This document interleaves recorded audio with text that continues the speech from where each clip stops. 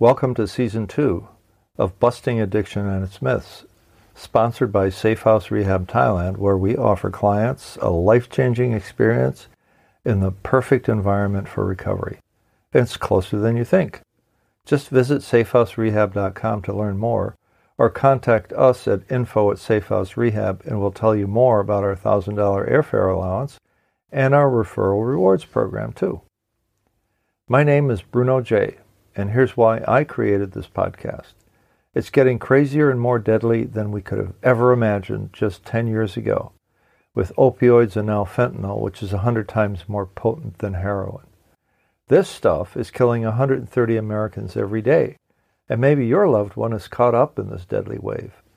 A while ago, I noticed that there was no podcast dedicated solely to talking to that one super important group without whom many addicts would never have made it into treatment, the people who love the addict. What's not helping the situation either is all the BS myths surrounding the disease of addiction, and I know there's lots of scientific ammo to blow up all of these myths so that nothing but the truth survives. I'm totally dedicated to educating the families of active addicts and alcoholics about the nature of their loved one's disease and how to help their loved one get the help they deserve. That may also mean you'll have to abandon some cherished notions of your own, myths that you have been living with that no longer serve you well. So let's start with busting the myths surrounding addicts and addiction and speak the truth. Your loved one's story does not have to end in disaster. For most family members, there is hope. There is always hope.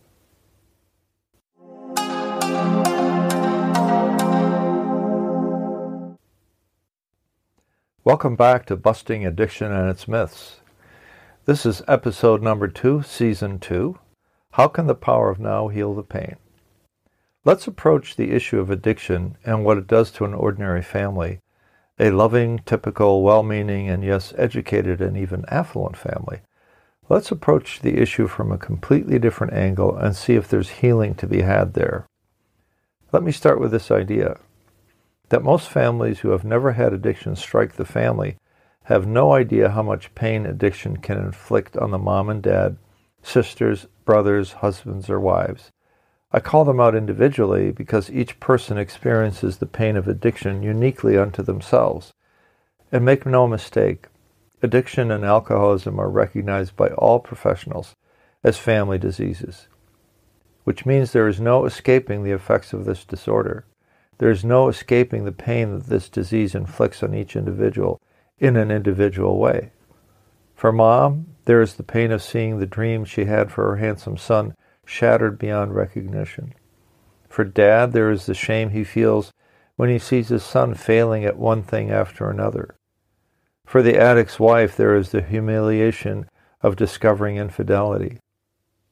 For the alcoholic's children, there are the secrets they are forced to keep about dad's troubles with the law.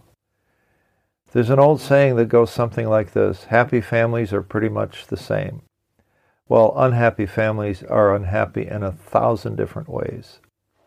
That concept applies perfectly here, except that the unhappiness has a common source: addiction and all the dishonest, destructive, dysfunctional, hostile things that it brings into the family to tear it apart, without the family knowing what's really at work here. The family does things out of love, but they end up enabling the addict unknowingly, subconsciously, heedless to the lasting consequences. What dominates the life of the family is one very big thing: fear of what may happen. The wife is afraid to talk about where her husband was last night for fear of learning the truth or of getting into a screaming match again. Mom is constantly worried about her daughter meeting a sexual predator or of getting beaten up and kidnapped. Yes, she does worry about things like that. There is, unfortunately, evidence that this sort of thing happens often enough to be credible. Dad is afraid his son will get fired from his job and embarrass the family. You know, shame is a master emotion, and it is the source of some of the deepest pain a family could possibly endure. One does not underestimate the power of shame. There are books written about toxic shame. What's going on here? The family obsesses over what the addict did in the past or what he might do in the future. To them, the present moment hardly exists, yet it is the key to healing the pain. How is this possible? Well, once you come to accept that you as the significant other of an addict have zero control over the addict's disease, that you are powerless over his drug use or alcoholism, truths that you would learn in Al-Anon, then what? One thing you should never give up on, even as you start to disengage from your addict's disease, is the possibility that your loved one could make the U-turn and ask for and accept help. That's different than admitting you are powerless. You still have the ability to offer the option in a loving way. Here at Safe House Rehab Thailand, we stand ready to answer any question you could possibly have about your situation, because we want you to make an informed decision at this important time of your life. Just contact us at info@safehouserehab.com or visit safehouserehab.com and call the number that matches the country you're calling from. Easy, local call. We offer a life-changing experience in the perfect environment for recovery, and it's closer than you think. Take advantage of our $1,000 airfare allowance, and don't forget to ask about our referral rewards program. One thing you can do for yourself right now is you can turn your attention, if only for one day at a time, on ending the delusion of time. Uh-oh, here comes the radical part, you say. This idea is radical only because it makes too much sense. I'm going to quote a great spiritual thinker and writer, Eckhart Tolle, who in his book The Power of Now goes on to say this about healing the pain of fear. Quote, "Here's the key. End the delusion of time. The compulsion to live almost exclusively through memory and anticipation creates an endless preoccupation with past and future, and an unwillingness to honor and acknowledge the present moment and allow it to be. The more you are focused on time, past and future, the more you miss the now, the most precious thing that is, because it is the only thing that is." End quote. Here's another radical thought from Mr. Tolle. The eternal now is the space within which your entire life unfolds.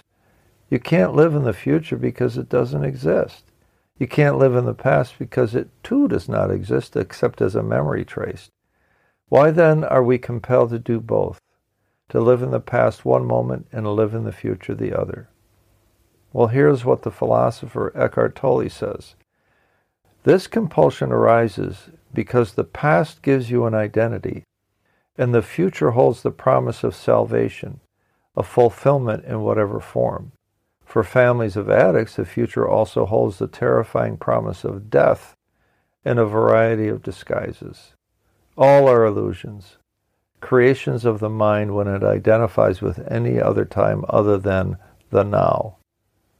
Therefore, our ability to heal comes about only when we are liberated from the enslavement of the past and freed from the fear of the future. Where can we find the joys of being with our family without regret, fear, or resentment, except in the now, in this very precious and perishable moment that will never ever come again? Where can we ever experience those tiny sparks of pure happiness that only happen among people who once shared life together, except in the now? When forgiveness rules the day, if only for now, and only now. The now is when love that is truly unconditional comes to life, if only for now, and that's okay. You say, I feel awfully guilty going ahead and enjoying my life in the moment when I should be doing something, anything to help the addict. This is where I tell you that you simply must start to focus on taking care of yourself first. That's heresy, you say. That's ridiculous, you say.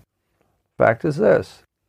You have been so busy trying to control the addict, control an uncontrollable disease over which you are powerless, endlessly obsessing over what the future may hold. You are in constant fear. You never have time to truly enjoy yourself.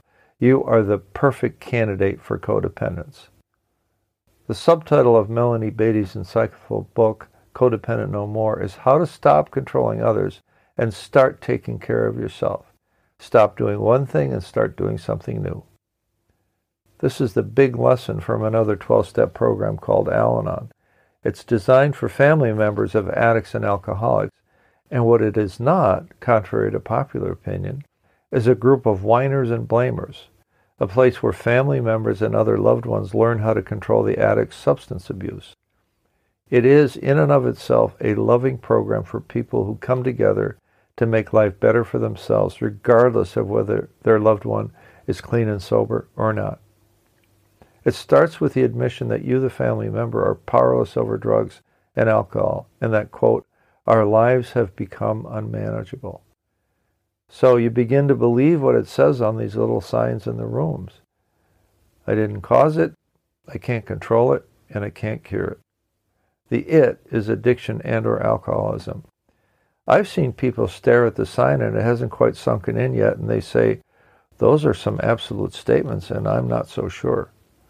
But after a while, after they stop obsessing about their loved one addict or alcoholic and start focusing on how they should start living life one day and one moment at a time, after they start letting go of their resentment and fear and begin the process of recovery themselves, the truth of these statements sinks in.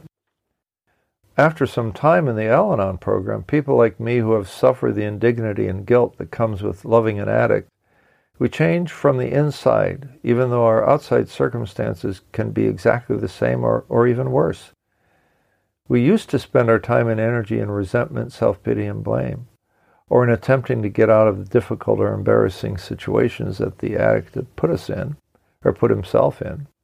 Now we spend it in positive action. We used to have starry-eyed fantasies or dystopian visions of the future. Now we strive to live for today, one day at a time, fully present for each moment, empowered by the power of now. Our lives were once characterized by compulsion to control and by self-centered fear, obsession with the addict, and resultant isolation. Now they are characterized by genuineness and a healthy desire to be of service, by the integrity that comes with living guilt-free and being fully present to experience the true joy of living. So what did we learn today? 1. No one in the family is spared the damage that comes from addiction by a member of the family. 2. Fear of what may happen in the future is the underlying emotion that drives the inner life of family members. Imagination turns to the disastrous, away from the joyful. 3. It is possible to regain sanity by the family, starting with an appreciation of the power of now. 4. Al-Anon is recommended to family members so that they can put the focus back on their own well-being. And 5. It is possible to enjoy life whether the addict is in recovery or not.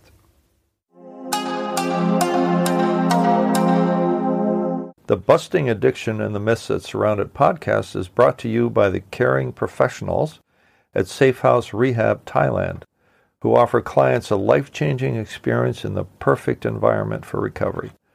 Just ask us any question, we mean any question, at info@safehouserehab.com, and we may use it on the air with your permission, of course, or visit us at safehouserehab.com. We want to help you make an informed decision for yourself and your loved one at this very important time in your family's life. So tune in next week for the next episode of Busting Addiction and the Myths That Travel with It. And we'll see you next time.